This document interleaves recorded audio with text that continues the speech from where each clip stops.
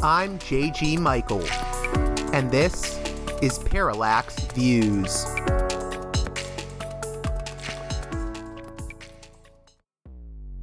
Hello, this is Mike Swanson. In a few moments, you're going to listen to another segment of Parallax Views. But before you do that, let me tell you about my new book, Why the Vietnam War. It's a sequel to my previous book called The War State, which has lots of positive reviews on Amazon. It's been out for years. But this one is a more detailed case study of how the American empire and national security state operate using Vietnam. And I believe it shows also how things work today, how policy is actually made and why. So grab the book on Amazon.com, Why the Vietnam War. Hey there, Parallax Views listeners. On this edition of the program, a rather lengthy conversation with the controversial human rights and international law expert, Professor Alfred de Sais, the first United Nations independent expert on the promotion of a democratic and equitable international order from 2012 to 2018, who joined me from Geneva, Switzerland, to discuss his recently published book, Building a Just World Order, and its forthcoming follow-up, The Human Rights Industry. Professor de Sais had a lot to say, and he pulls no punches as we discuss a broad array of topics, including corporate media and fake news, the military-industrial complex, the Russia-Ukraine situation, NATO, and much, much more. Before we get to the conversation, which lasted around an hour and 45 minutes, a word from one of our sponsors, namely the transmedia storyteller Joseph Matheny, known for helping pioneer alternate reality games. Matheny has a new creative project, Zen, the Zen of the Other, an audio drama, available now on your favorite podcasting apps. Words make the walls that trick us into complying with stasis. Zen, the Zen of the Other, is a work that follows one man as he attempts to find his way through the jumble of modernity that envelops us all and threatens to strangle us in its tentacles longer than night. Call me Ezra. Names are not important. Cast into a world where the liminal overlaps the world of the paranormal philosophical speculations. Shadows, the void are all painted over. Magic of the deep dark night. Ezra Buckley, struggling to keep his head above water long enough to pluck a jewel of wisdom from the crown of a forest spirit. The very act of writing down the story in static form, carved into clay and hardened, was in itself an act of black magic. In a world devoid of rites of passage, Ezra finds himself on his own as he is confronted with the very real prospect of having a life-changing liminal experience in the woods of Big Sur, if he can survive it. Back to zero. Which for me, those days seemed like where the forces of nature wanted me to reside. Is it even real? Is it the legendary watchers of Big Sur phenomena, or something else? Zen is a work that confronts the questions of identity, modernity, life, the other, and the place for rites of passage in the modern world. Where mystery reigns supreme. Zen, the Zen of the Other, the audio play. Available now on digital.panicmachine.com, Spotify, Deezer, Apple Music, and your favorite streaming service.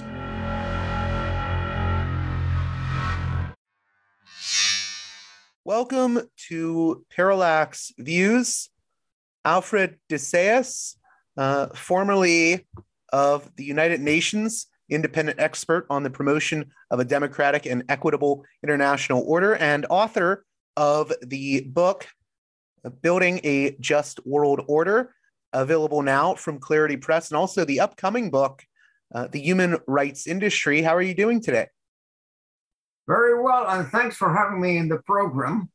I am very keen on alternative media and opportunities to bring to the public information that is withheld by the New York Times, Washington Post, CNN, etc.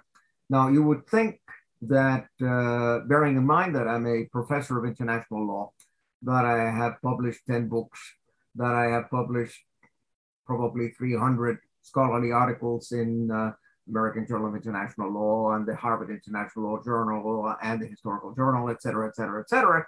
You would think that the corporate media would reach out to me and ask for my opinion, say on Ukraine, or my opinion on Guantanamo. That's not the case, never, never. Because they fear that what I might say does not support the media narrative, whatever they're pushing. And so a whole, shall we say, dimension is being kept away from the listener. And you probably don't know, everybody talks about freedom of expression. And in one of my reports, might have been my report 2013, I said, Article 19 of the International Covenant on Civil and Political Rights is not just freedom of expression. Article 19 says you have the right to seek and impart information on all issues. What does that mean? You have a right of access to information.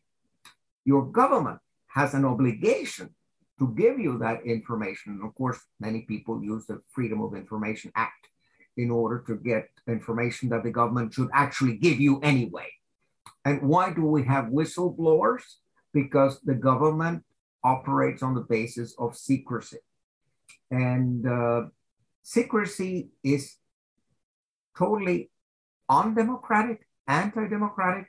The government owes you and it owes me the information that I need in order to make choices. Government has to consult you and has to consult me on our priorities, on our needs, on our desires. Government doesn't care. We have an oligarchy, and an oligarchy just simply has the trappings of democracy, as if democracy was limited to the possibility every 2 years to vote for a congressman or congresswoman, or vote for a senator, or vote for the new person, or rather the figurehead who will be sitting in Washington, D.C. That is not democracy. Democracy is a correlation of the will of the people, the needs of the people, and the legislation, the practice that impacts them. And we have a complete disconnect in the United States. And I consider myself disenfranchised because when it comes to elect Democrats or Republicans, usually I'm against both. I mean, neither one gives me an adequate choice. And they don't even care what I think.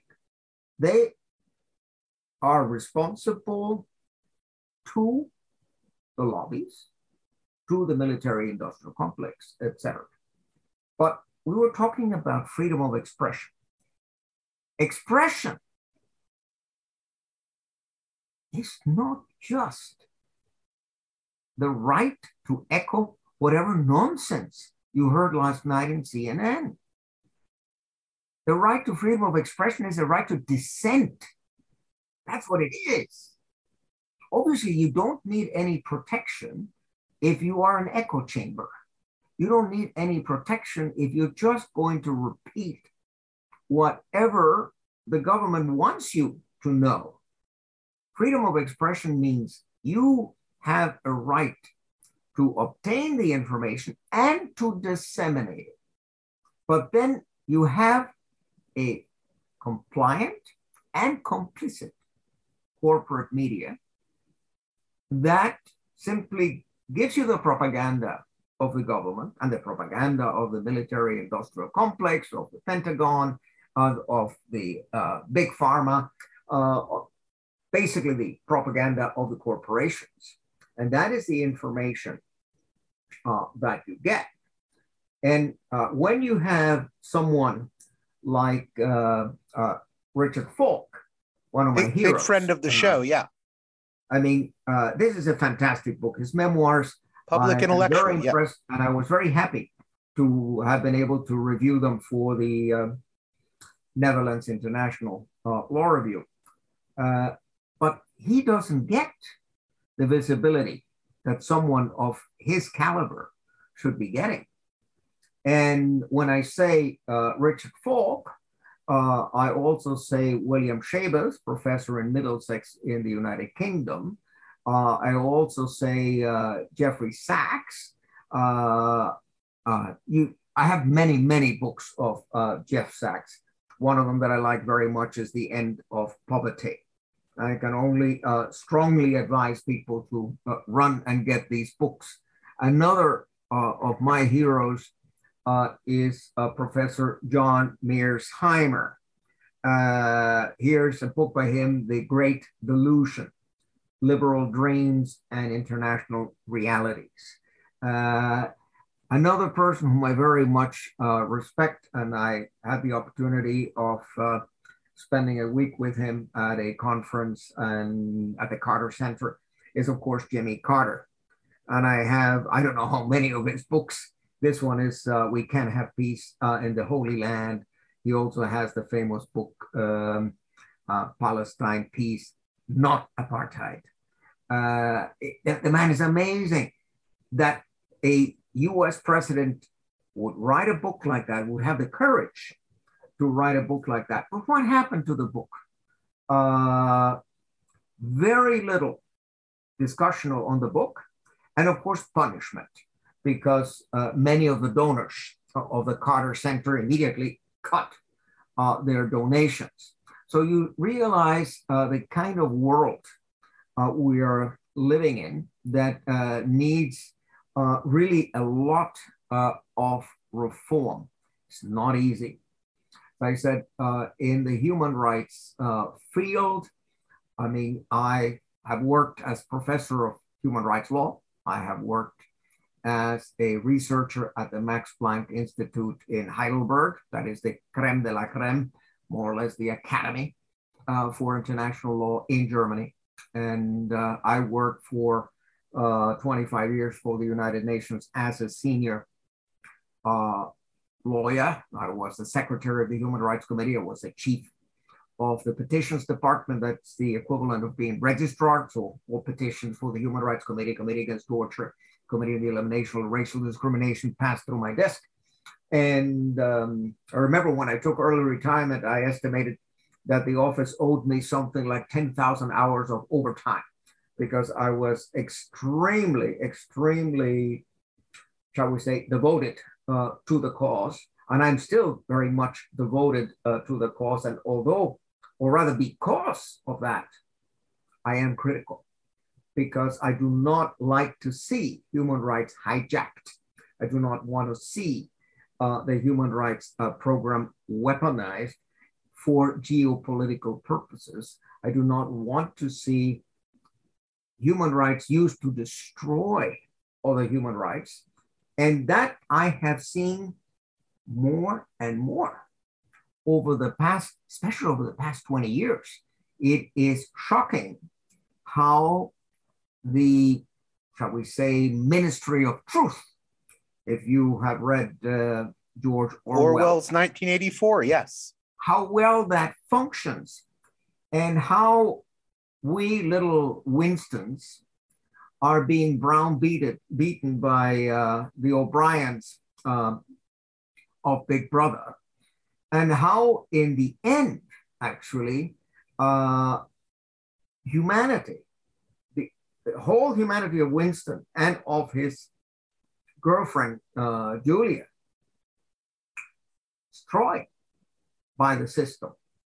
And I don't want to see that happen to the United States or to the United Kingdom or to Canada or to France and Germany and Italy, etc. But we are going in that direction. It is a slippery slope to dystopia. And when you read the New York Times or the Washington Post or the Wall Street Journal, you think everything is fine and dandy. And by definition, the New York Times is the quality press. And, you know, you would think that the New York Times would invite President Carter to express himself on any number of issues. But since they anticipate that they're not going to like what Carter is going to say, they don't invite him. They could invite John Mearsheimer. They could invite Jeff Sachs. They could invite Richard Falk. But since they're not playing the game, they're not towing the line, their views, okay, fine, they might be mentioned somewhere in the pages of the New York Times, but they don't get the visibility that they deserve. And there's so many issues of really grotesque violations of human rights by us. I'm an American citizen, and all I can say is not in my name. I mean, the crimes that George W. Bush and Tony Blair committed in Iraq and Afghanistan, etc. These crimes have been committed in total impunity. Nobody has been punished for that. We just devastated a country. It just flagrant aggression. Not only has no one been punished, but now Tony Blair is getting a knighthood. It's wild. He did already. I mean, it makes you puke, really. The level of bad faith, the level of hypocrisy, the destruction of values. I mean, if I were a knight of the United Kingdom, I would give it back. I would say, if I have to share this honor with someone as dishonorable as Tony Blair, I don't want it. And actually, the same thing happens with the Nobel Peace Prize. At the beginning, when the Nobel Peace Prize was launched, according to the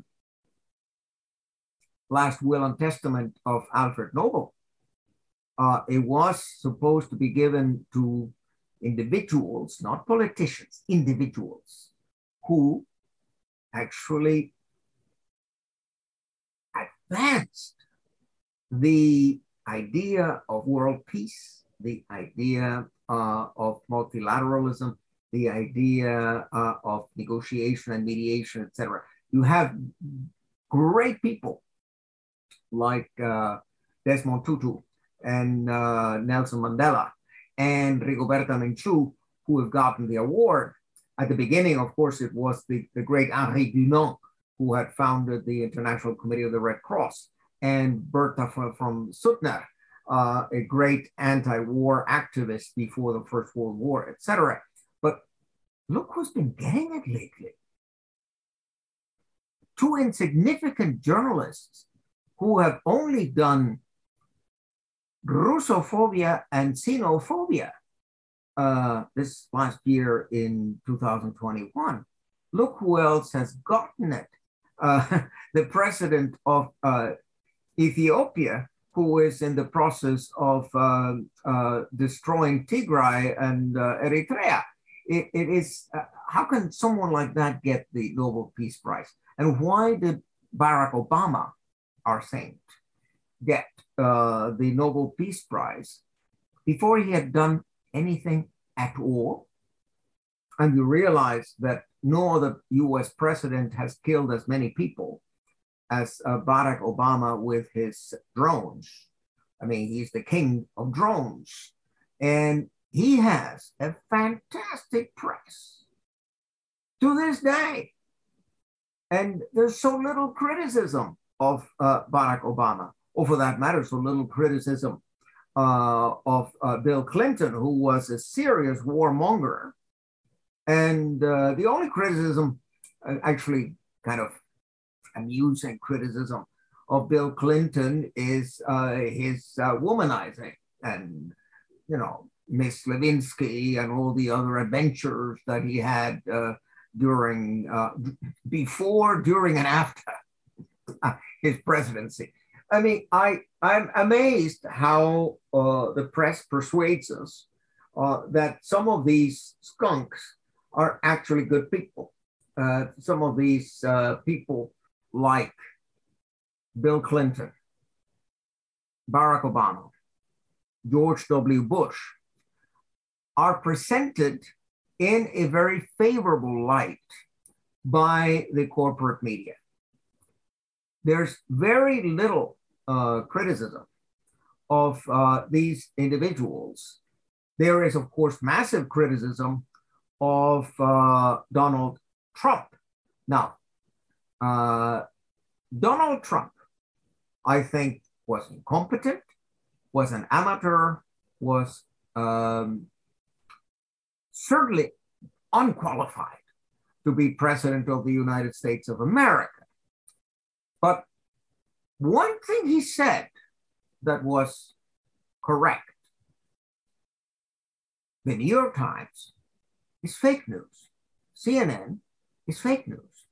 He at least made an effort to alert the American public that they're being led by the nose, that they're being indoctrinated, and that they're not getting the facts. I mean, that is a plus. I think that on that one point, Donald Trump was correct. On the other hand, he did so much damage to the country, to the credibility of the United States, to the, shall we say, image of the United States as an honest broker, the image of the United States as a country that is reliable. I mean, you cannot simply become US president and start seriatim, violating one treaty after another or withdrawing from one treaty after another. I mean, you have to have continuity in international law. You need stability for the world order.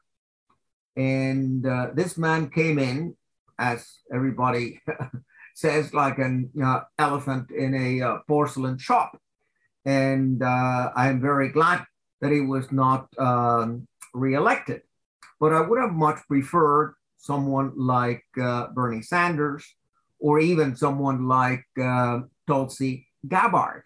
I mean, Tulsi Gabbard said what had to be said, but precisely because of that, she was completely marginalized by the Democratic National Committee, and she was completely ignored by the corporate media. I mean, so the average American very seldom got to see any of the arguments of Tulsi Gabbard. So the democratic deficiencies of the United States are huge.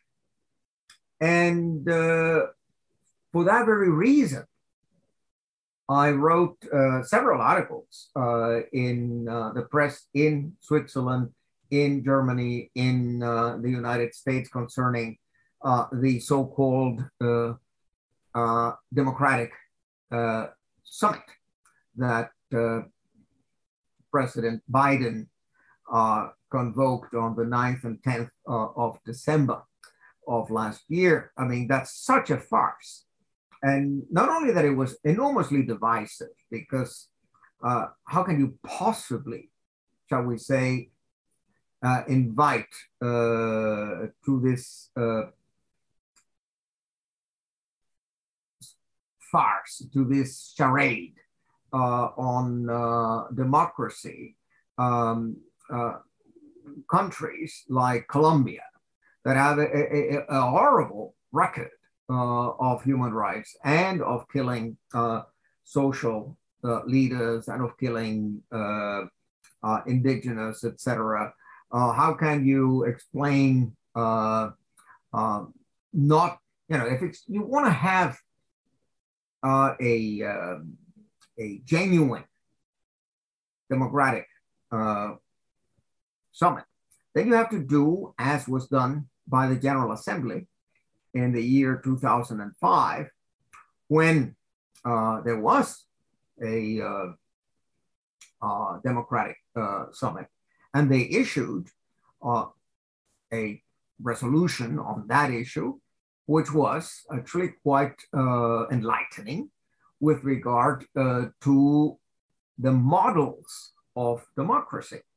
That is, the American model of just periodic elections is not the model for the world. It's not one size fit all.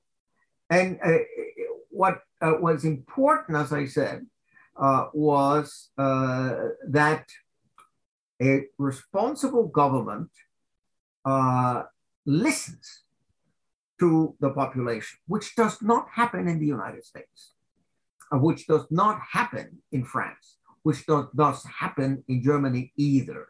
I mean, I'm an American citizen, but I'm also a Swiss citizen. And I vote in every single referendum. I vote in every single legislative initiative. I vote in every single election. And I feel that here in Switzerland, we are taken seriously by the government. And when the population doesn't like a decision taken by the Bundesrat, you challenge it. And there have been many decisions that have been overthrown by popular vote. Like in the United States, I would like to know, if you were to have a referendum in the United States on this situation on Ukraine, how about asking the American people, do you agree spending 500 billion or whatever in the Ukraine? Do you agree in sending oil to the fire? Do you agree in sending lethal weapons to the Ukraine? Would it not be more important to ask the American people, what is it that you want us to do? You could ask the American people, do you think it was appropriate for NATO to expand eastwards when Gorbachev makes this unilateral offer to the West? I mean, Gorbachev wanted glasnost and perestroika in Russia, and he wanted multilateralism, and he wanted to be America's friend. So he withdraws from Central and Eastern Europe, something that NATO wanted for decades. So NATO is getting this gift. But of course, James Baker, our Secretary of State, tells him NATO is not going to expand 1 inch eastwards, don't worry. And this is, of course, confirmed by declassified documents. There was a whole batch of documents declassified 2017 that confirmed that. And you can also even see it in YouTube. You can hear statements by, say, the German Foreign Minister, Hans-Dietrich Genscher, saying exactly that. So it is adding insult to injury when Blinken says that there was never such an agreement. Of course, the agreement was not written in stone. I mean, it was not chiseled in stone. The agreement was based on good faith, trust. It was what you call a gentleman's agreement. But when a foreign minister makes a statement like NATO will not expand 1 inch eastwards, that actually in international law is binding. You don't need a treaty. It is actually binding. But the United States breaks treaties that it has ratified right and left. So obviously the United States has no difficulty, no hesitation to break its word, except that they don't seem to understand that in realpolitik, if you lose your credibility, that's serious. If you break your word vis-a-vis another world power, like China or like Russia, both of them on top of it, nuclear powers, that has consequences. And we think that we can just turn the page. Okay, we fooled you, you know, we took advantage of you, and you should now accept the fact that we took advantage of you, and, you know, forget the past and just look to the future. Well, that fails to understand human nature, that fails to understand the psychology of the average Russian or of the average Chinese. I mean, there is a festering wound. We have lied. We have broken our word. And we now try to renege on that. We're trying to deny, no, that didn't happen, but it did. And so what kind of negotiations can you have when Anthony Blinken brazenly lies to you? I mean, Lavrov is a very patient man. And, you know, he listens, and he realizes this man is caught in his own web. He is completely incapable of jumping over his own shadow. He is completely incapable of thinking outside the box. He's so much into America's propaganda that he actually believes it.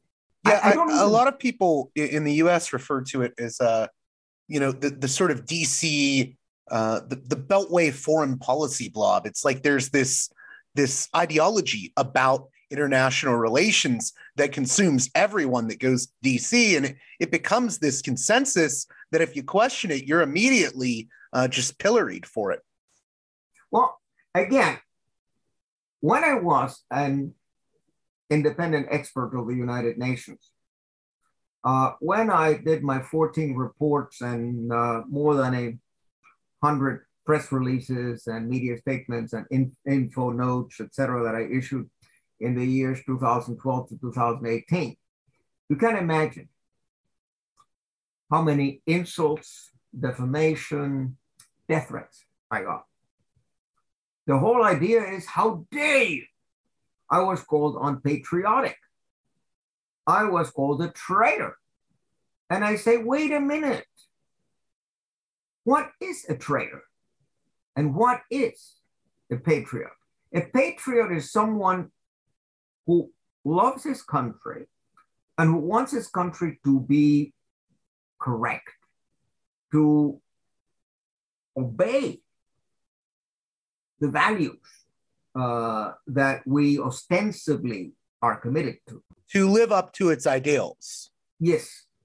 There is this ridiculous knee-jerk reaction of many Americans, my country, right or wrong. And I say that's an invitation for totalitarianism. That is the equivalent of what Nazi Germany had with Führerbefehl, wir folgen. Führer, give us your orders and we will follow. We will carry them out. This is an invitation for disaster. I want my country to be right. And if my country is not right, I will do everything in my power to correct the situation, to approach whoever has to be approached, to first as a whistleblower, to signal the problem, and as a pragmatic person to provide a solution. But they don't want it. The problem is that the military, industrial, financial complex rules the country.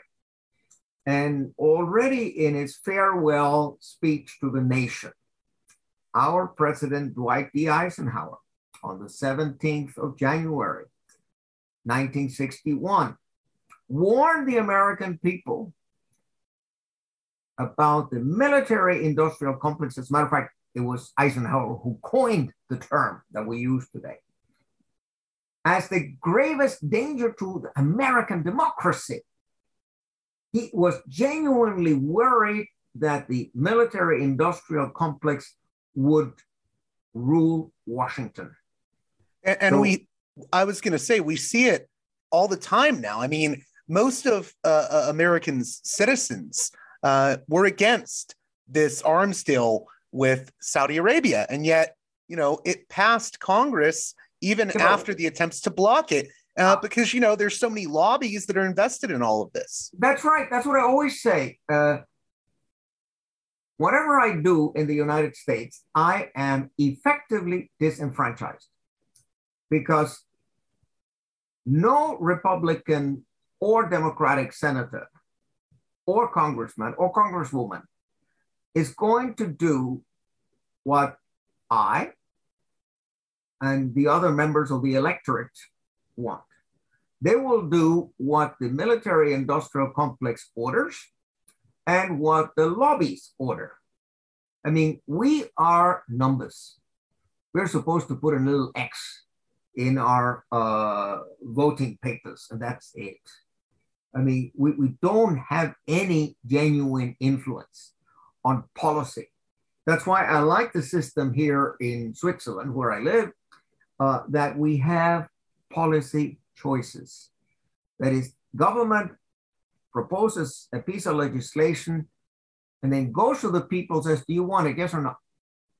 And in the case of Iraq, for instance, if the American public had been properly informed, which it was not. I mean, the American public suffered a campaign of disinformation, a campaign of, shall we say,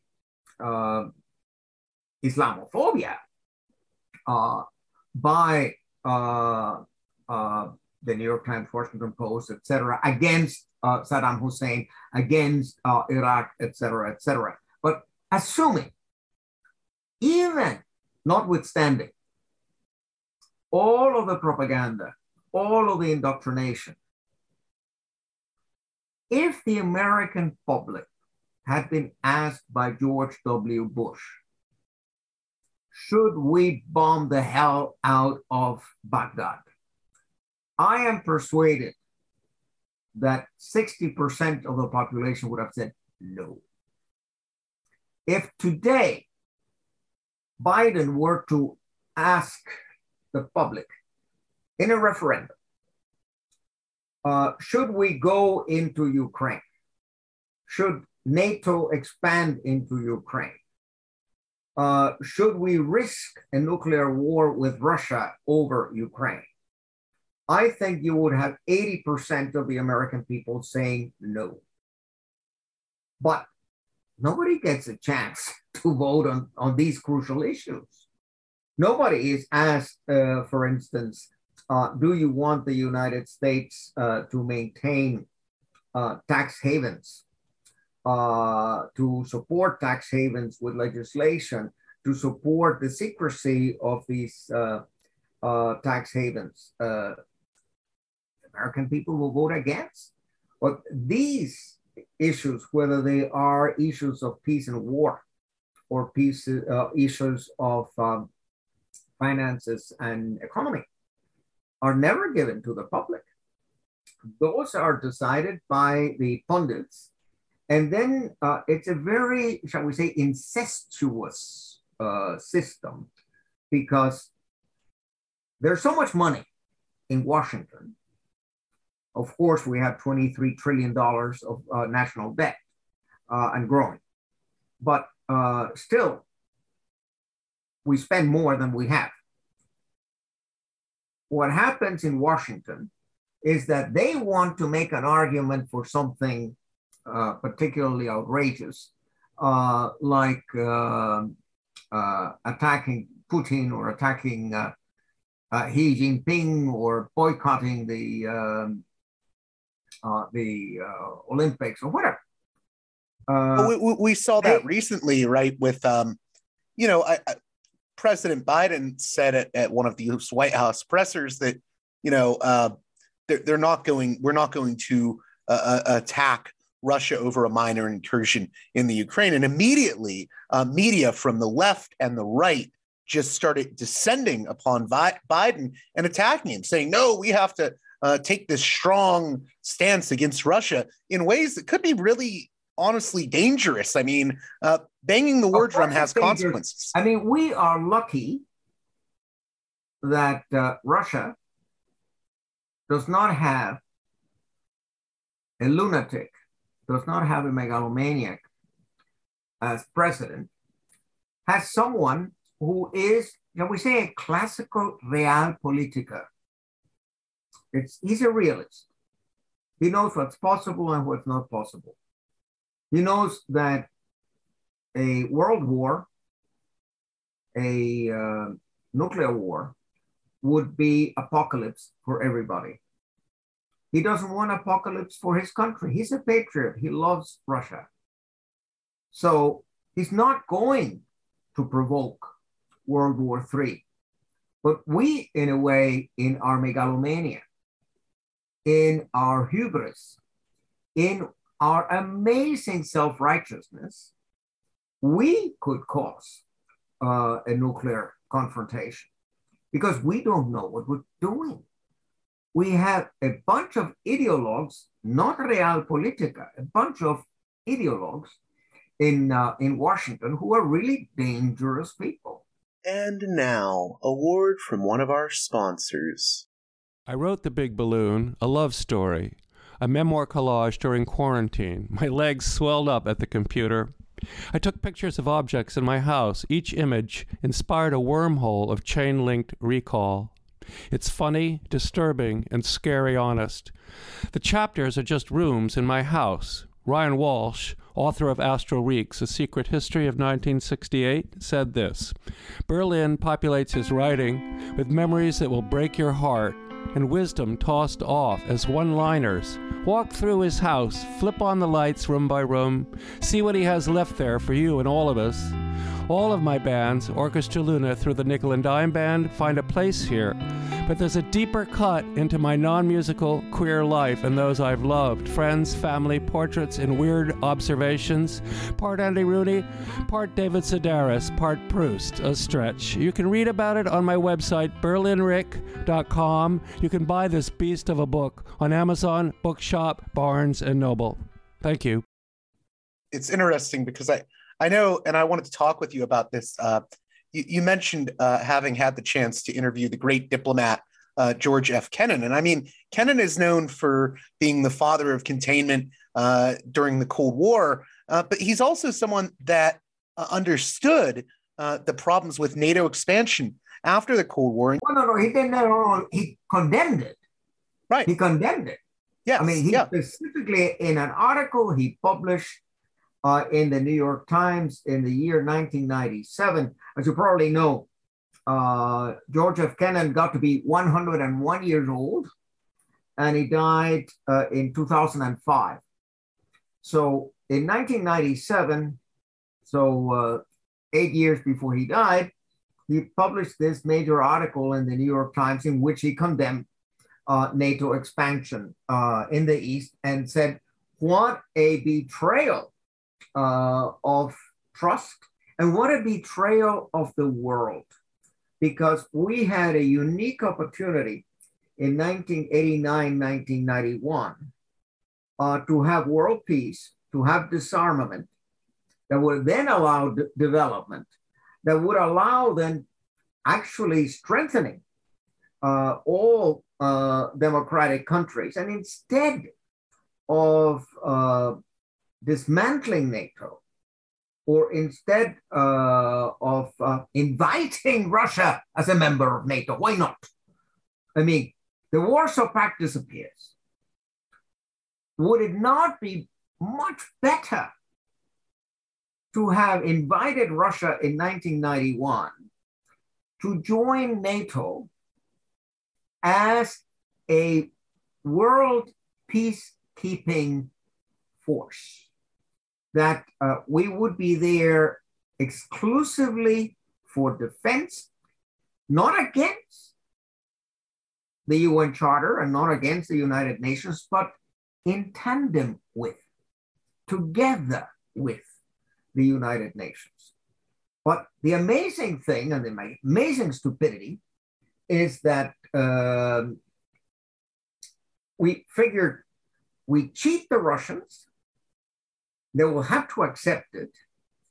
And sooner or later, they will be, basically our vassals. That's what at that time the pundits of the program for a new American century. Right, the Project for a New American Century, yeah. Whether it be Richard Pearl or Wolfowitz or Dick Cheney, the whole crowd, Condoleezza Rice. I mean, it's a disgrace. I mean, how these people who are educated could not see that cheating in international law has consequences, and that you cannot cheat a major power. If you cheat Russia and if you cheat China, there's going to be a price to pay. And it would be a lot better for everybody to have a modus vivendi. Okay, we don't have to love Russians. We don't have to love Chinese, but we don't have to be beating the drums of war all the time. We don't have to be insulting them all the time. And what's I was going to say what's so fascinating is that, I feel like we don't have those voices of skepticism or dissent like Kennan saying, hey, this NATO stuff is going too far. Now we sort of have just these Evelyn Farkas characters and these neocons running around dictating everything. No, it is true. I mean, it is a breakdown in the, shall we say, the intellectual landscape of the United States. There are a few intellectuals. Of course, everybody knows Noam Chomsky. He has been writing extremely good analysis of the world situation for the past 60 years. And I met Noam when I was a law student at Harvard Law School back in 1968, 69. He was always one of my heroes. I always thought, here's a man who's honest, intellectually honest, and who takes risks by saying what is unpopular because he is convinced that his function is that of being a whistleblower. His function is one to clarify why our policies are incorrect. Now, back in 2013, I was giving a lecture at Harvard Law School. And no sooner did I finish my lecture than I jumped on a cab and I went over to MIT to see Noam. And I remember asking Noam, how can you stand it?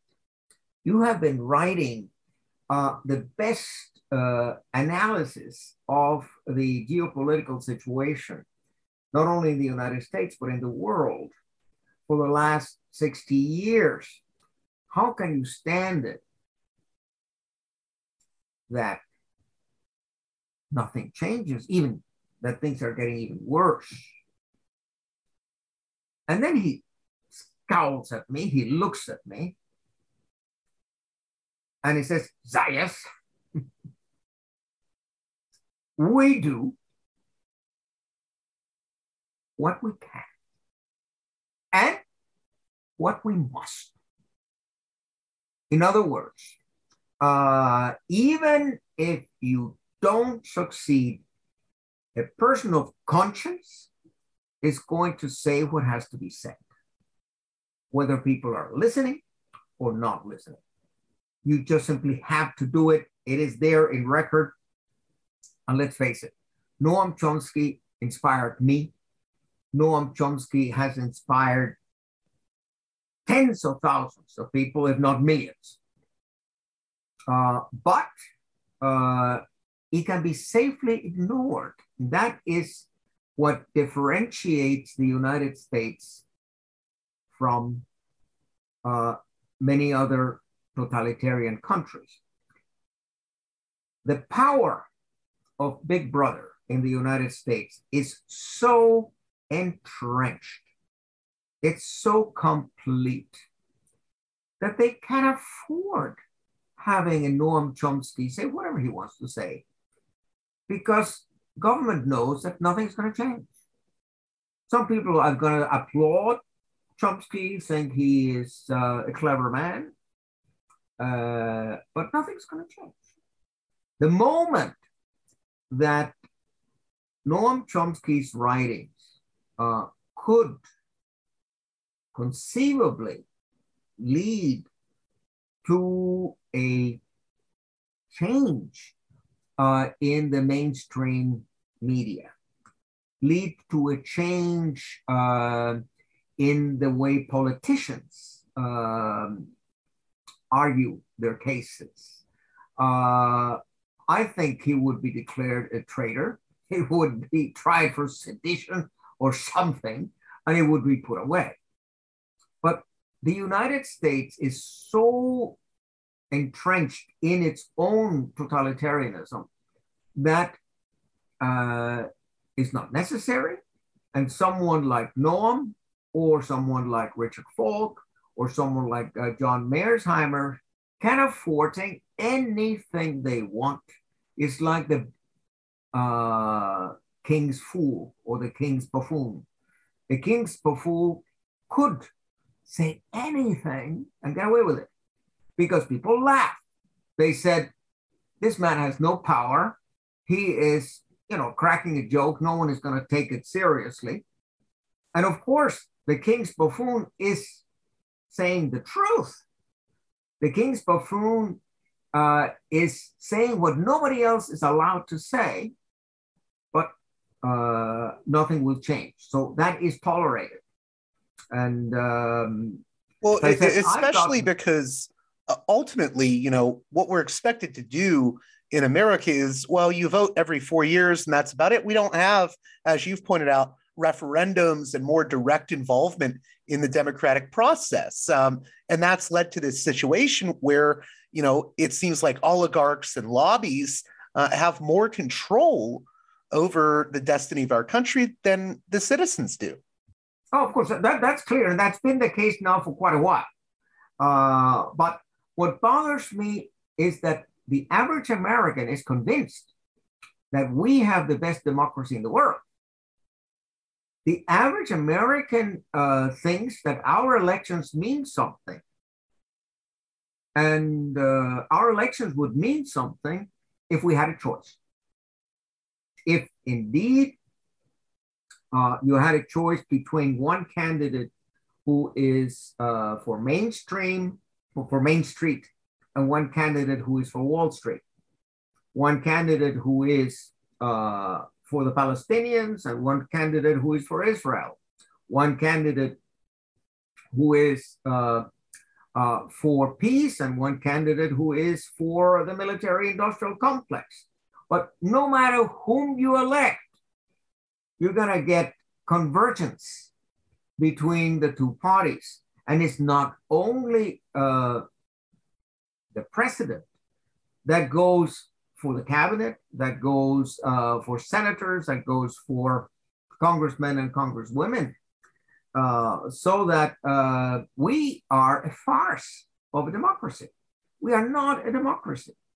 And as I said, Switzerland is a semi-direct democracy. And as I say, I prefer the system here in Switzerland than the system in the United States. And the mainstream media in Switzerland is not as completely sold out as the mainstream media in the United States. I do not often agree with the Neue Zürcher Zeitung, which is supposed to be our most important newspaper, the so-called quality press. And I did my doctorate in German, so I read the Neue Zürcher Zeitung in German as I read the Frankfurter Allgemeine Zeitung in Germany. In any event, the Neue Zürcher Zeitung is very neoliberal. It's very capitalistic and it's essentially pro-NATO, but not in such a primitive way as we get it from the New York Times and the Washington Post. There's always, shall we say, a little room where you can say they're taking a little distance from the American narrative.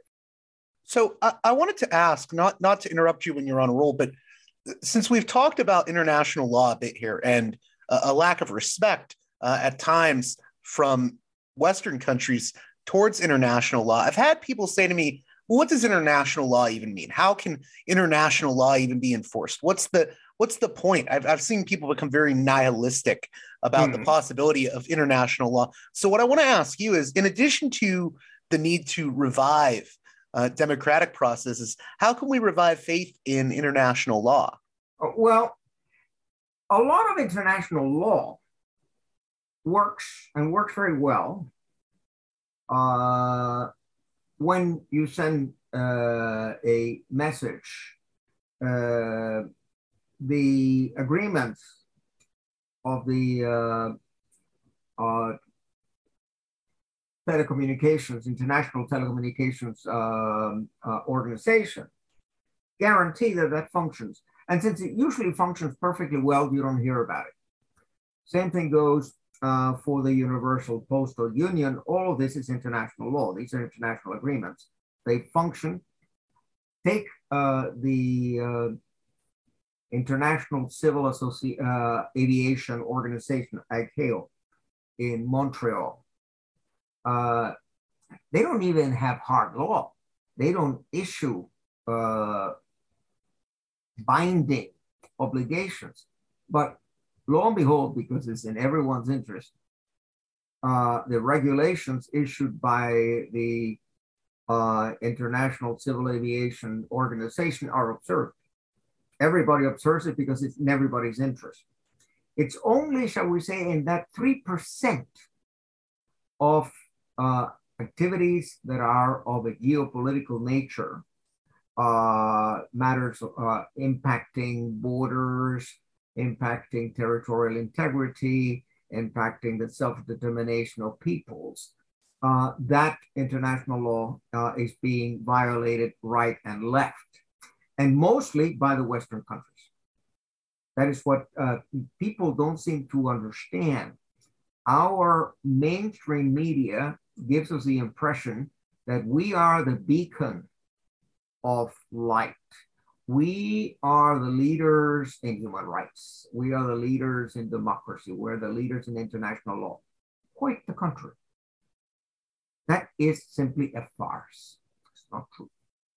The number of major violations of international law by the West certainly exceed those of Russia, for instance. And one of the things that irritates me most is the double standards, the selectivity, the idea that international law can be applied a la carte. I mean, you cannot say A today and B tomorrow. I mean, talk about territorial integrity. Who was it who destroyed the principle of the territorial integrity more than anybody else? NATO, the United States. When the territorial integrity of the Soviet Union was at stake, we were the first to support the disintegration of the Soviet Union and the emergence of 15 new states: Estonia, Latvia, Lithuania, Ukraine, of course, and Kazakhstan, and so on and so forth.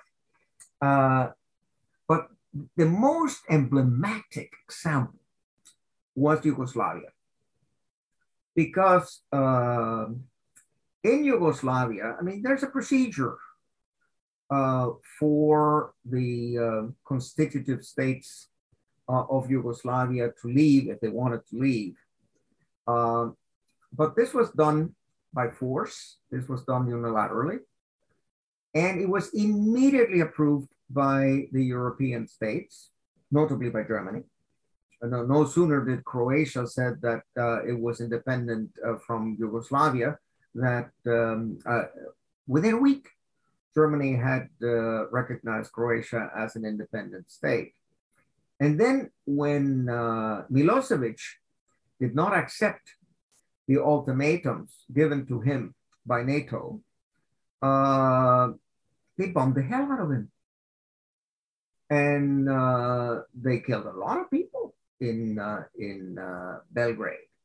They even attacked the Chinese embassy, for which the United States ended up paying a substantial amount of compensation to the Chinese.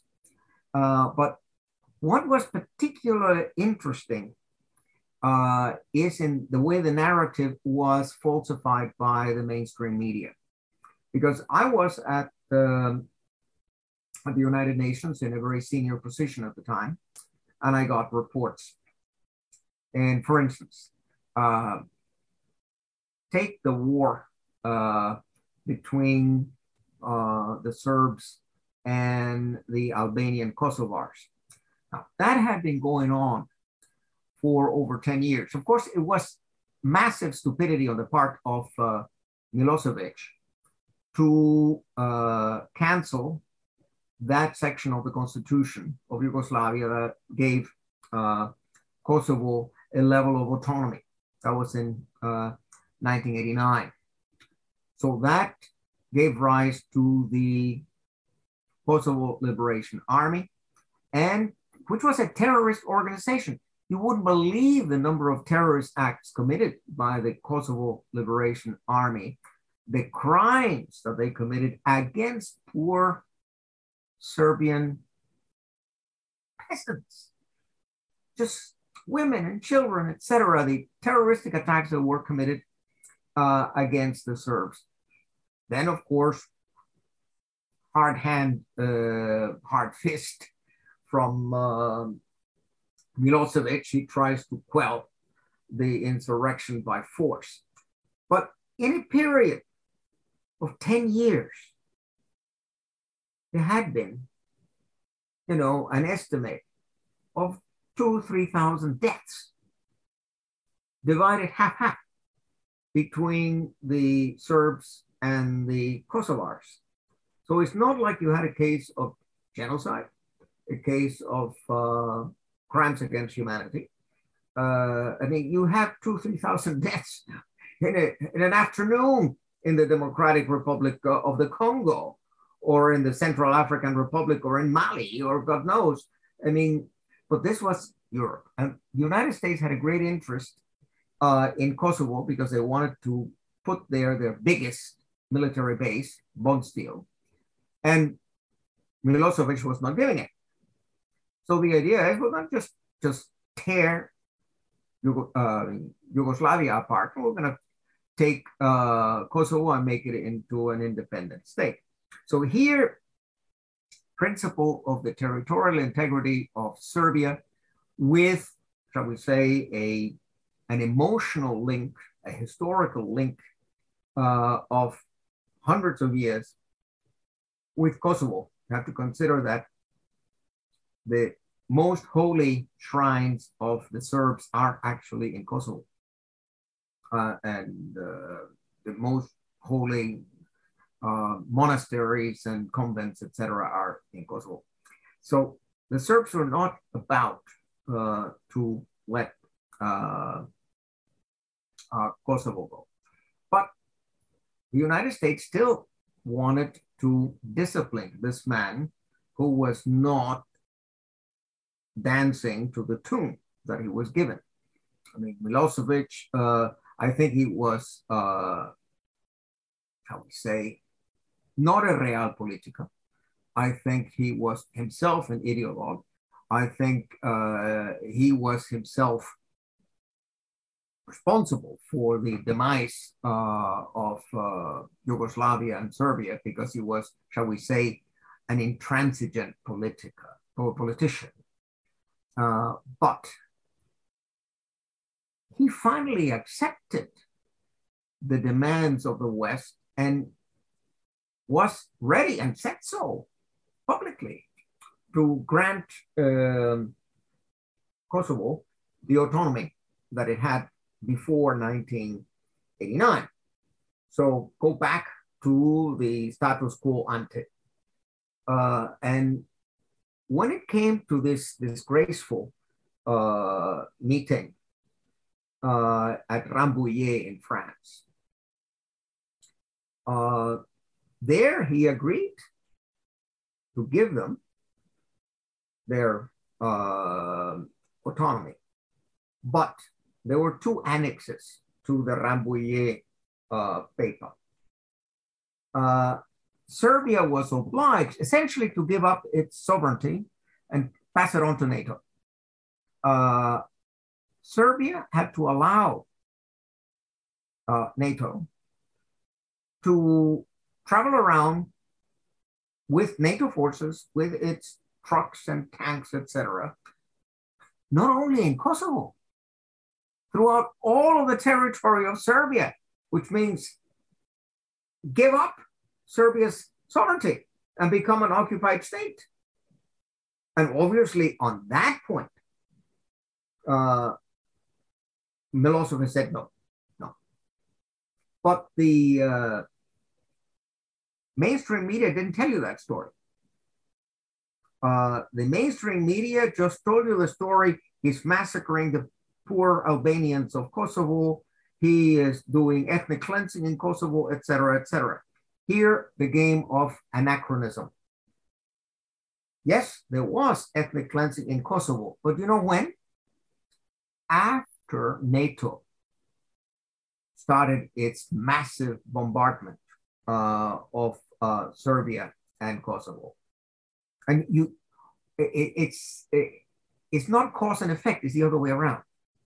I mean, NATO attacked, and then the Kosovo Liberation Army and the Kosovars being perceived as being disloyal, as being allied to NATO and not to Serbia, were then expelled. But what nobody talks about also is the tremendous number of Kosovars killed by NATO, because since NATO likes to bomb the hell out of people, they bombed the hell out of allies and non-allies, you know? So if you were there at the wrong time, at the wrong place, you got killed. I was going to say it kind of puts a different spin on the old line. You know, people say, oh, well, NATO is a defensive organization, but I think you would take issue with that. It has nothing with defense. And NATO, as I said, should have been dismantled when the Warsaw Pact was dismantled. I mean, world security is in the hands of the Security Council, and in part in the hands also of the General Assembly. So there's no room for a military force like NATO, which is going to be used for regime change purposes, which is going to be used to interfere in the internal affairs of states, which is going to be used for threatening with the use of force. As you know, Article 2, Paragraph 4 of the UN Charter prohibits not only the use of force, but also the threat of the use of force. And NATO engages in this kind of saber rattling on a daily basis. And if you read the International Covenant on Civil and Political Rights, Article 20, very specific. States are obliged to have legislation prohibiting propaganda for war. So engaging in saber rattling, engaging in a propaganda campaign against Russia, for instance, because of the Donbass, because of Lugansk and Donetsk. That violates Article 20 of the Covenant on Civil and Political Rights. And one thing that I have written about, but no journalist has cared to use this particular piece of information. Back in 1994, in March for the parliamentary elections, and in June for the presidential elections in Ukraine, I was the representative of the Secretary General for monitoring these elections. And I crisscrossed the country.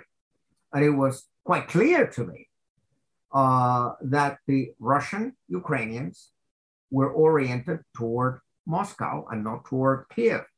On the other hand, these are men and women, have their families, they've been living there for generations. Because when everything was the Soviet Union, it didn't make any difference whether you were living in Ukraine or in Russia, it was all the same. The problem starts in 1991 when you get split. But, you know, for centuries, Ukraine was part of Russia. So these Russian Germans were not, Russian Ukrainians were not about to emigrate. They stayed there. They were loyal to the government in Kiev until the National Endowment for Democracy and our friend Victoria Nuland and the European Union and the NGOs, which are nothing but the Trojan horse of the deep state, actually destabilized Ukraine, artificially created this Maidan insurrection, and Yanukovych, who loved his people, did not want to throw the army against them. He negotiated with the French, with the Poles, with the Germans, with Maidan, and they signed an agreement on the 21st of February, 2014, whereby he was going to call for early elections so as to have a soft transition. What happened? Maidan, that is, the insurgents, the golpistas, that you would say in Spanish, actually broke the agreement and, invaded the presidential palace. It was lucky, Yanukovych, that he was able to flee with his life. And here you have a classical coup d'etat, a putsch. And what do you think happens? Those countries like Poland and Germany and France that had committed themselves to this agreement, instead of condemning Maidan for breaching the agreement, there again, a major breach of trust and a major lack of respect vis-a-vis those European countries that had put their names down as endorsing this agreement. They immediately flip-flopped and immediately supported the illegitimate putsch administration.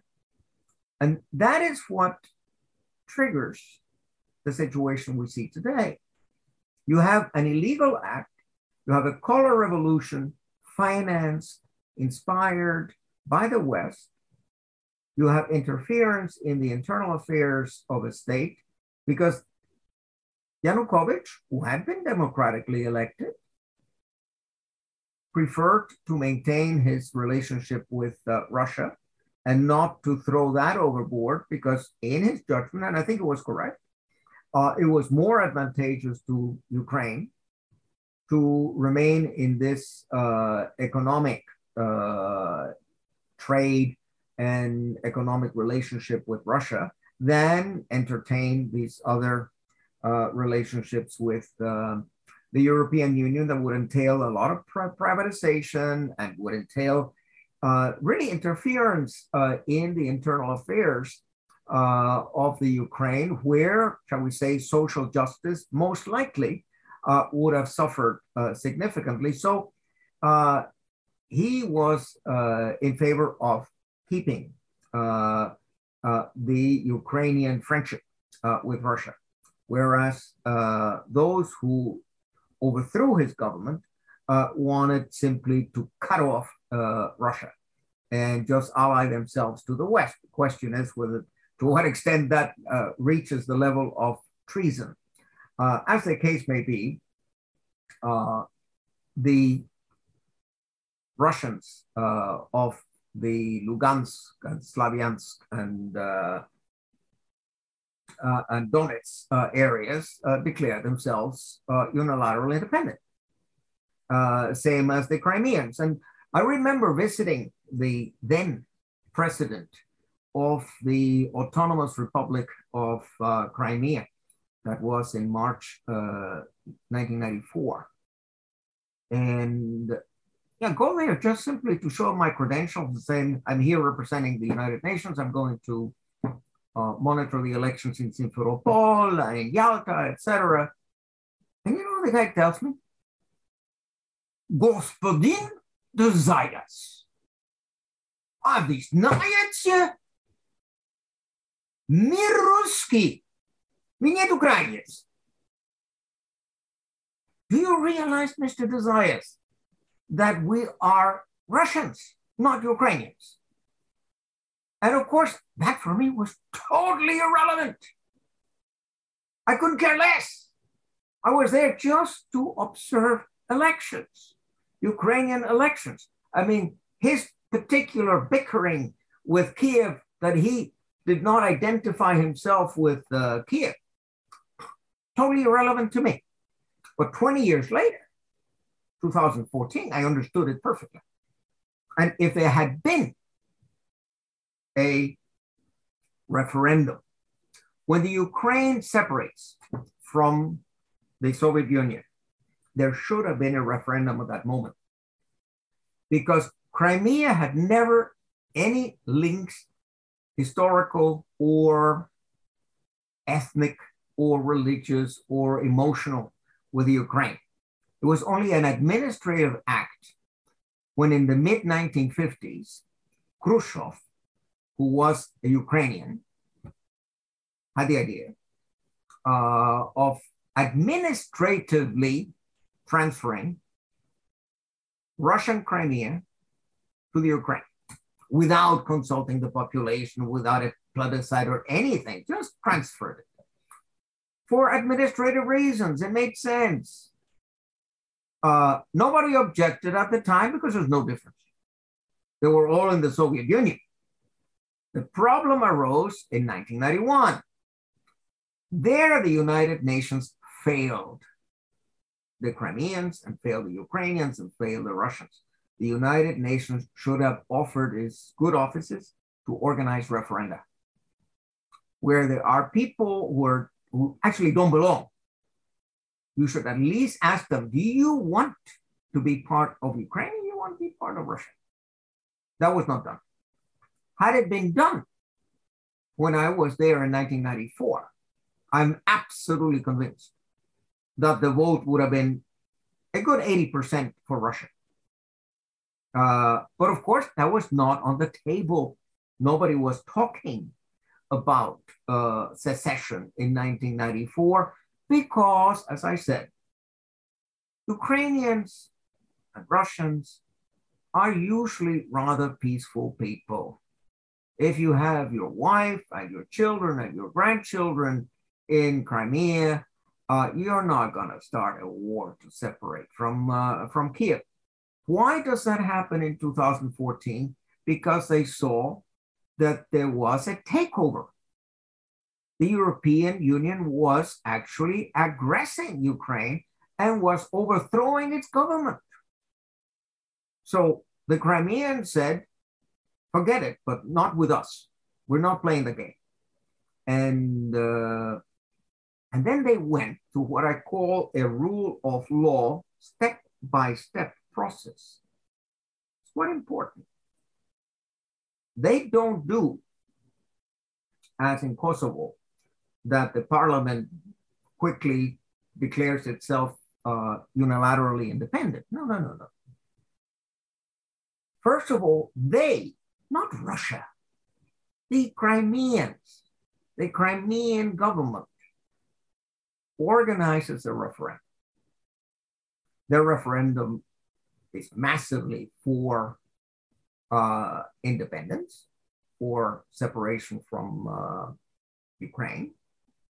And then the next step is a declaration of independence by the parliament. So you have first referendum, then a declaration of independence by the parliament. Then they asked officially the Russian government whether the Russian government would accede to the reincorporation of the old oblast of Crimea back into the mother country. That again was not automatic, but had to be examined by the Duma, had to be examined by the Russian parliament. And even after the Russian parliament agreed with it, it went to the Constitutional Court. Is it allowed under the Russian Constitution to reabsorb this territory? After the declaration of independence by the parliament comes an official request, rule of law. I mean, you don't have an annexation here. You have a country declaring itself, or rather a people declaring itself independent, and then seeking to be reattached to the mother country where they used to be part of. But that again, Russia could have said, no, it's a big headache, don't want it. It's like when the Soviet Union was about to collapse, and Gorbachev actually offers the Germans. Gorbachev offered Chancellor Helmut Kohl and the German Foreign Minister Hans-Dietrich Genscher. He offered them to return the province, the northern part of what used to be East Prussia. Now, East Prussia has been for 700 years a part of Prussia, of what subsequently was the German Empire under Bismarck. But in any event, since the 12th, 13th century, it was German. So Gorbachev offers the Germans, you want to take it back? And the Germans said, no. The headache is too great. The fears in the world that Germany wants to establish a Fourth Reich, too great. We can't take the flak. So keep it. You have it, you keep it. So the same thing could have happened with Crimea. Putin could have said, no, don't give me that headache. No. If I take Crimea in, I'm going to have sanctions. I'm going to have all sorts of headaches. No way. He didn't pronounce himself. He let first the Duma, the parliament, pronounce itself. Then he let the Constitutional Court approve it. And only then did Putin sign. And only then did Crimea become part of Russia. But what really bothers me is the betrayal of international law by so many international law professors. There are a handful who have written correctly on Crimea, but they're using the propagandistic word annexation. An annexation occurs when country A invades a portion of country B, militarily occupies it against the will of the people, and then incorporates it into its territory. Here, the initiative is not in Moscow. The initiative, I assure you, is in Simferopol. The initiative is purely Crimean. The Crimean people, who have a right of self-determination like everybody else, say, look, we've been betrayed. Our government has been overthrown. We don't belong to this Ukraine. And we were placed in Ukraine without being asked. So we want to be back to Russia, where we used to be. Entirely legitimate. If you have any doubts as to the annexation question, why don't you ask the Crimean people? Send your journalists to Crimea. Send your monitors to Crimea. Hold another referendum. Do you want to go back to Ukraine?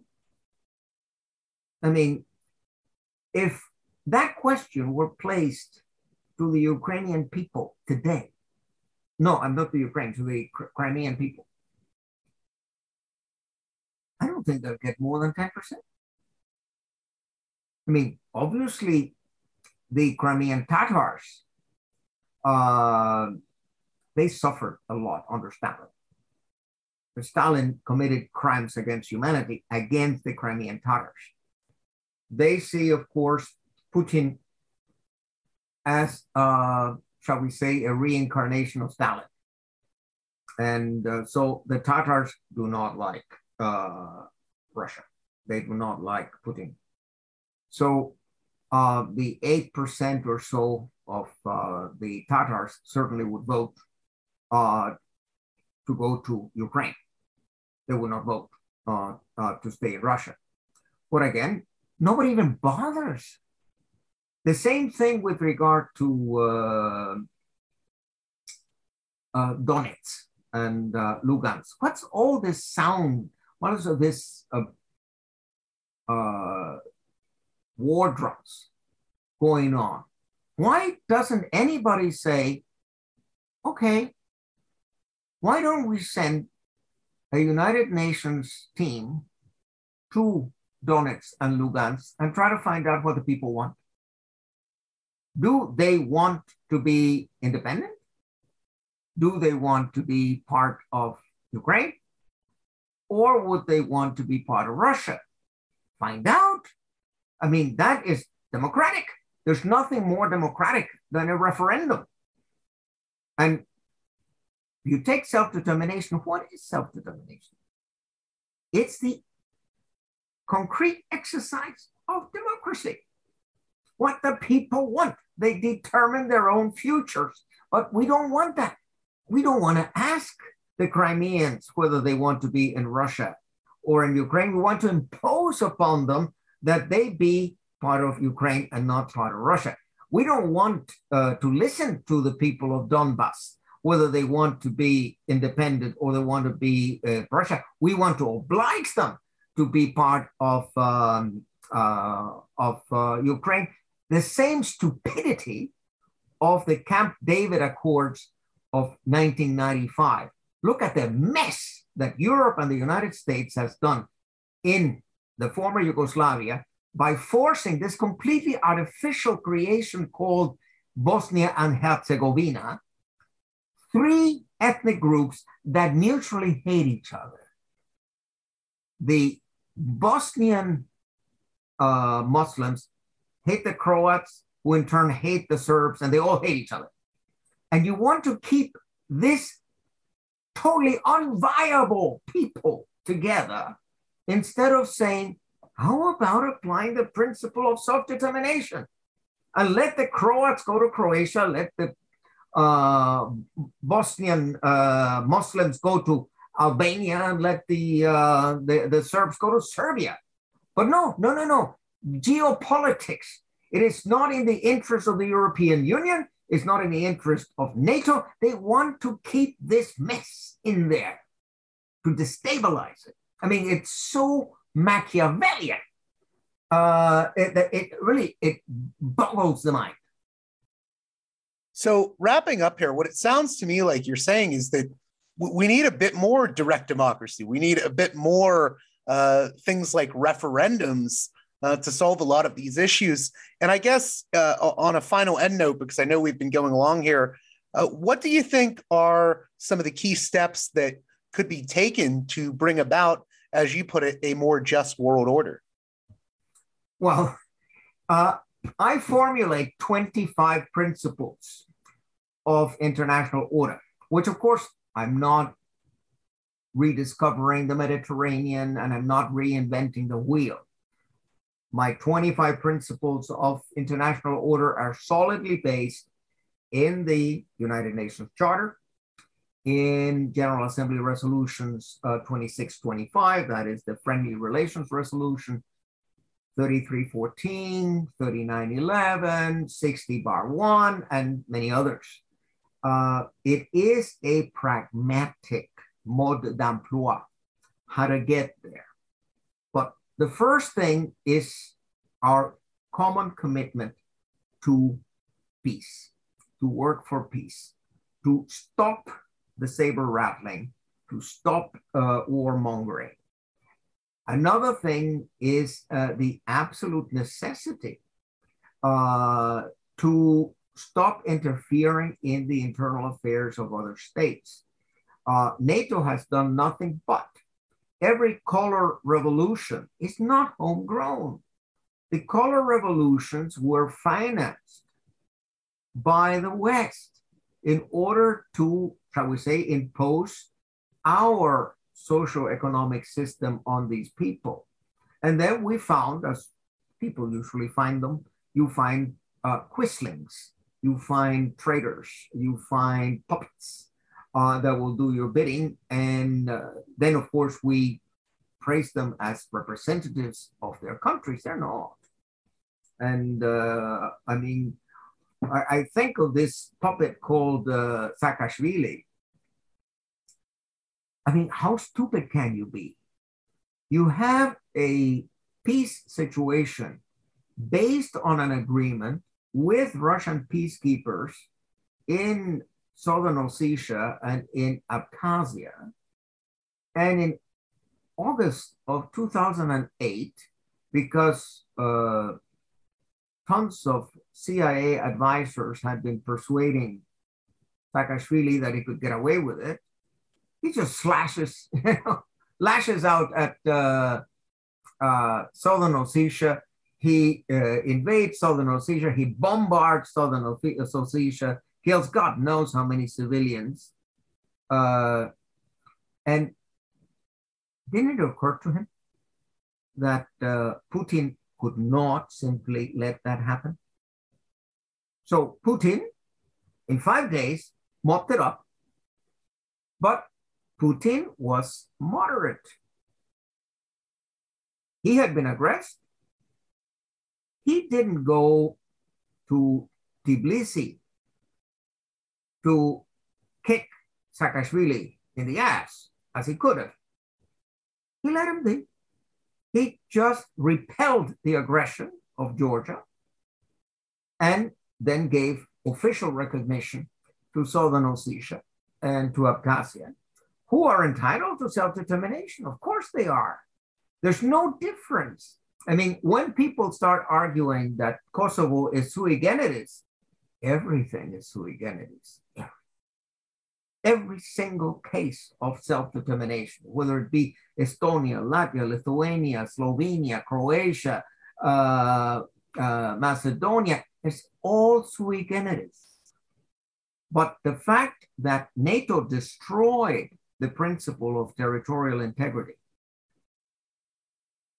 by attacking Serbia in 1999, by the way, an illegal war, because the use of force without approval of the Security Council is illegal. And so this entailed a crime of aggression, this entailed war crimes, this entailed crimes against humanity committed by NATO, by the way.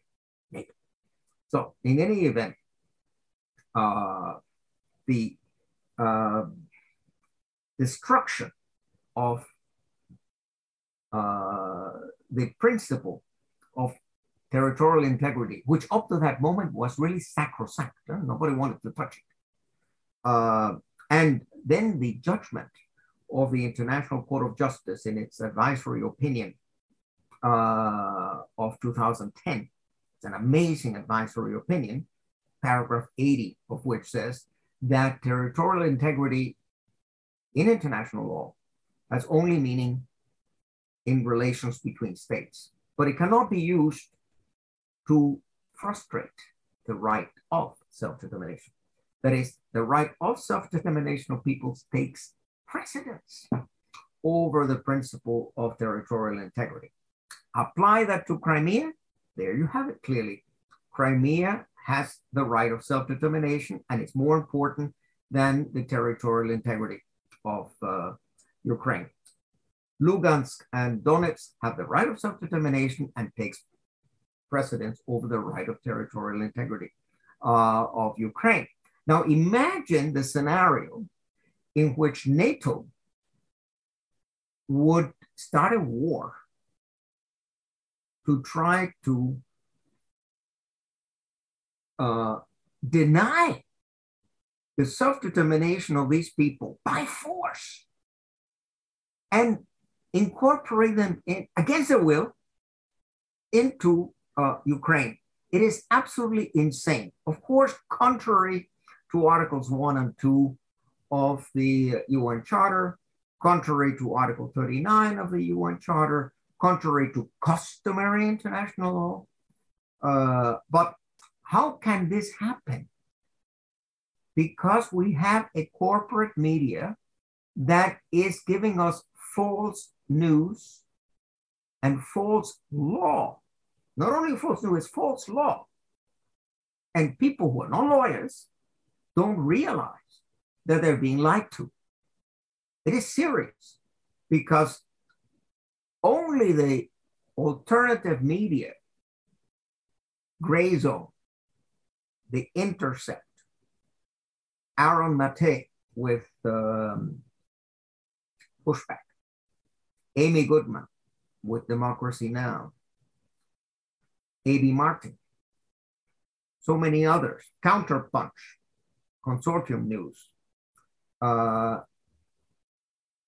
If you read these organs, you realize that a tremendous number of very intelligent people, professors and professionals, have entirely diametrically opposed views than those of the New York Times and the Washington Post.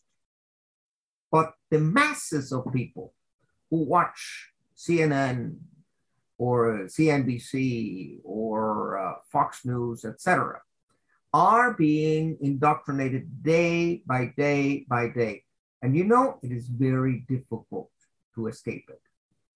I have close friends in Washington, very intelligent people, and they buy the propaganda. And I ask, but how is it possible? How can you possibly believe this crap?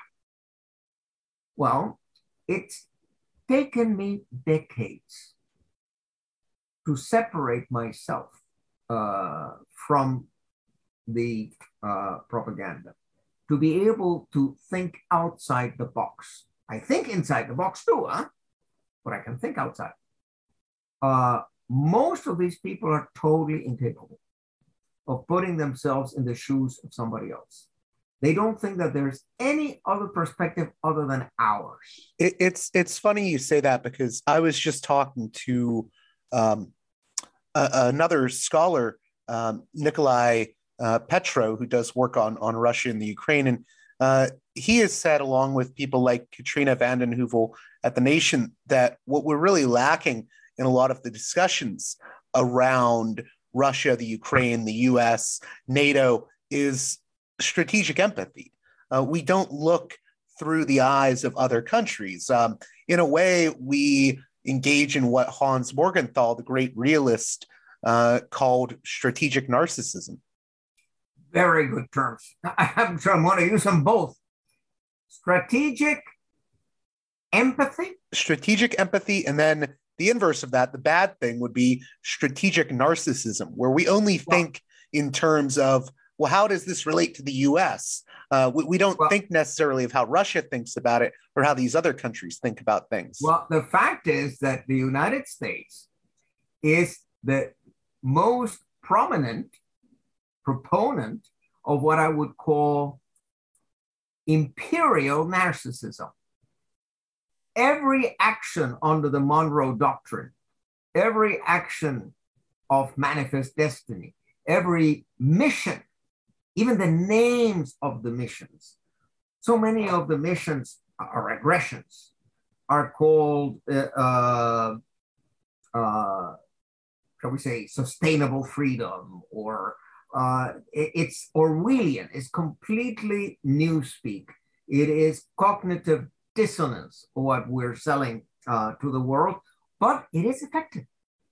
Because as I said, friends of mine, and I'm saying people who are ethical, people who are decent, people who are logical, fall in for the propaganda. And I say, why don't you read this and that and that and that? Why don't you get hold of Stephen Kinzer's book, Overthrow, or William Bloom's book, Destroying Hope, or Killing Hope, etc. I mean, you can learn to think independently, but most people, I hate to say it, are too lazy for that. I wanted to say real quick, I think that even the propagandists are propagandized. You know, I think there's a lot of really great journalists out there, even at you know, these very mainstream publications like the New York Times, that end up believing in the sort of propaganda of empire. They believe themselves. Well, let's put it this way. I am convinced that John Bolton sees himself as the good guy. I am convinced that Mike Pompeo sees himself as the good guy, that Anthony Blinken sees himself as the good guy, and Lavrov is the bad fellow. The fact is that we tend to believe our own propaganda. And this is nothing new, nothing new.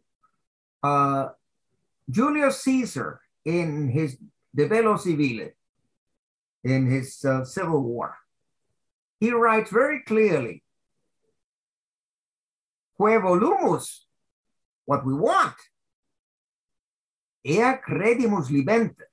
We want to believe that, we believe it. And if you expand that, not only to the individual, but then to the world at large, there's another Roman saying, mundus vult decepti. The world wants to be lied to. They're happy to be lied to because the lies kind of give them a certain continuity, a certain stability, and they want to believe that they are the good guys. That is very comforting. They want to believe that their governments are good. That's also comforting. It is difficult and painful to realize that you have criminals in government. I mean, there was no, shall we say, violation of the Nuremberg principles, violation of international law. There was no revolt against the international order as serious as the George W. Bush, Tony Blair assault on Iraq in 2003. I mean, it really boggles the imagination, the level of criminality and the level of lying is deliberate. On the other hand, the mainstream media doesn't call these people to account. The mainstream media allows, you know, George W. Bush to appear here or there, and he is, of course, the ex-president, and we owe him all this deference and all this respect. And George W. Bush was bad. But what is actually the greatest success of the mainstream media is to make Barack Obama into a saint. He is our hero. He was the good man. He was the good president. On the other hand, he was also the king of drones. He was also the man who overthrew Gaddafi. And his then Secretary of State, Hillary Clinton, came with a very unfunny statement. Instead of Julius Caesar's Veni, Vidi, Vici, I came and saw I won, she changed it to say, we came, we saw, he died. And you can hear it in YouTube. And then she laughs. She thought it was very funny. Look at where Libya is now. I mean, we've seen the reintroduction of the slave trade now in that part of Africa. It is our fault. It is the fault of the United States. It is the fault of NATO. It is the fault of this French President Sarkozy. It is shocking. I mean, it's so unethical. It's so immoral. But who is complicit? The mainstream media. Who has whitewashed it? Who has made it appear as the whole thing was just responsibility to protect. It was a humanitarian intervention on behalf of the poor Libyan people suffering under Muhammad Gaddafi. I mean, it's frightful. As I said, Big Brother has won. If you read 1984 and you see where we are today, Big Brother has won because most Americans love Big Brother. And who is Big Brother? Barack Obama. Who is Big Brother? Joe Biden. These are our, shall we say, our heroes. These are the good people. And we allow ourselves to be deceived. And we allow ourselves to have crimes committed in our name, crimes that Julian Assange revealed back in 2010. And it's going to be 12 years that the man is suffering arbitrary detention and suffering an absolutely vicious persecution. As my last appeal to your listeners, this book, this is the original German version. My colleague, Professor Niels Melzer, a Swiss like me. Professor Niels Melzer is the UN rapporteur on torture. Could you name the book real quick, just for the audio version of this episode? The book is coming out in Verso, New York, in Verso Publishers, New York, on the 8th, Monday, the 8th of February. But the original, because Niels is a Swiss German, so the original version of the book is in German.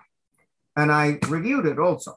As the case may be, when the book comes out, all of your readers should go and get it. So the name of the book is The Trial of Julian Assange, Niels Melzer, Melzer, and it is Verso Publishers in New York. And it is breathtaking because Niels shows us the complete breakdown of the rule of law in the United States, United Kingdom, Sweden, and Ecuador. And it's not just blah, blah.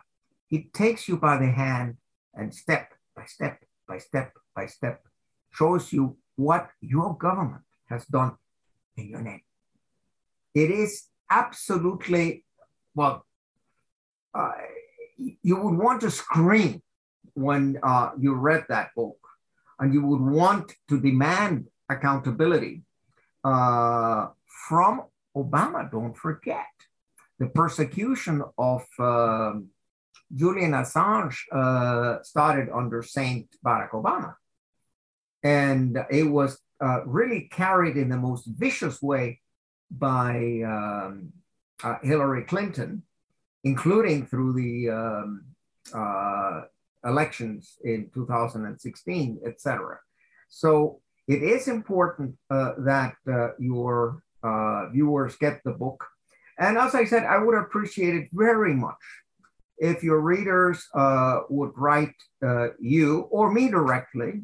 You know, I I have a blog. I have a website. You can leave a message in the blog and send me information that would help me advance with the new manuscript that I have. I told you I've written a third of the book called The Human Rights Industry, but I need real concrete examples from real people who can say, I know about double standards, I know about selectivity, I know about fake news, and I know about fake law. So you can pass on my email, very simply, Zayas, like my name, Z-A-Y-A-S, Zayas at Bluewin, BLUEWIN.ch. That is the Swiss server. So Zayas at bluewind.ch. CH, of course, is Confederatio Helvetica. And once again, thank you for having me in the program. And if there are any questions, you have my email. You can write me, you can communicate to me questions from your viewers or any information given. And I would be happy if some of your viewers would go to their local bookstore and say Clarity Press, Atlanta, Georgia, September 2021, Building a Just World Order, and get the book, but don't get it through Amazon. I think Amazon is destroying the local bookstores, and I very much support local bookstores. And I would like to see people actually give the local bookstores the business that they deserve.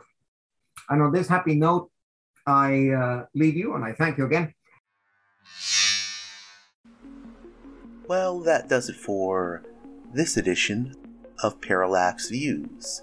I hope you enjoyed my conversation with Professor Alfred de Zayas. As always, if you appreciate the work here I do at Parallax Views, please consider supporting me on Patreon at patreon.com/parallaxviews. Again, that's patreon.com/parallaxviews. There's everything from a $1 tier to a $100 tier, and at the $10 tier and above, you get a producer's credit shout-out. So, producer's credit shout-outs to Mark, Arlen, Spartacus, Gunnar, Ed, Grass, James, Mickey, Brian, The War Nerd, The 42 Group, Nick, Emilia, Chase, Chris, Orc, Black Tuna, Nathan, David, Holland, Martin, Stu, Jeffrey, Thomas, Fabian, Elliot, Colin, Matthew Ho, and the Mirror Project. That's Mirrors for Earth's Energy Rebalancing, a project headed up by Dr. Ye Tao, who recently appeared on Parallax Views to discuss his and his colleagues' efforts to curb the effects of climate change through the innovative methods of the Mirror Project. Please consider checking out their work at Mirror Reflection, that's MEER Reflection.com. If you'd like your very own producer's credit on each and every edition of Parallax Views, please consider joining those listeners in supporting me at the $10 tier or above at patreon.com/parallaxviews. Again, that's patreon.com/parallaxviews. And with that being said, until next time, you've been listening to Parallax Views with Parallax Views to Parallax Views with Parallax Views. The way out is not simply to say, don't do it, just to prohibit. It's nothing else. If we don't do it, others will be doing it like crazy. So, we have to confront the problem. But no, basically, I'm I know of the great anxieties, problems, new forms of control, but it's also new forms of freedom. This is why I always emphasize that internet and all this new digital stuff, it's a very ambiguous phenomenon, but it's the field of struggle. New forms of enslavement, but at the same time, new incredible forms of freedom. We have to accept the fight with no nostalgia for old, allegedly more authentic communities or whatever. I'm not afraid. I'm not afraid. I'm not afraid. I'm not afraid.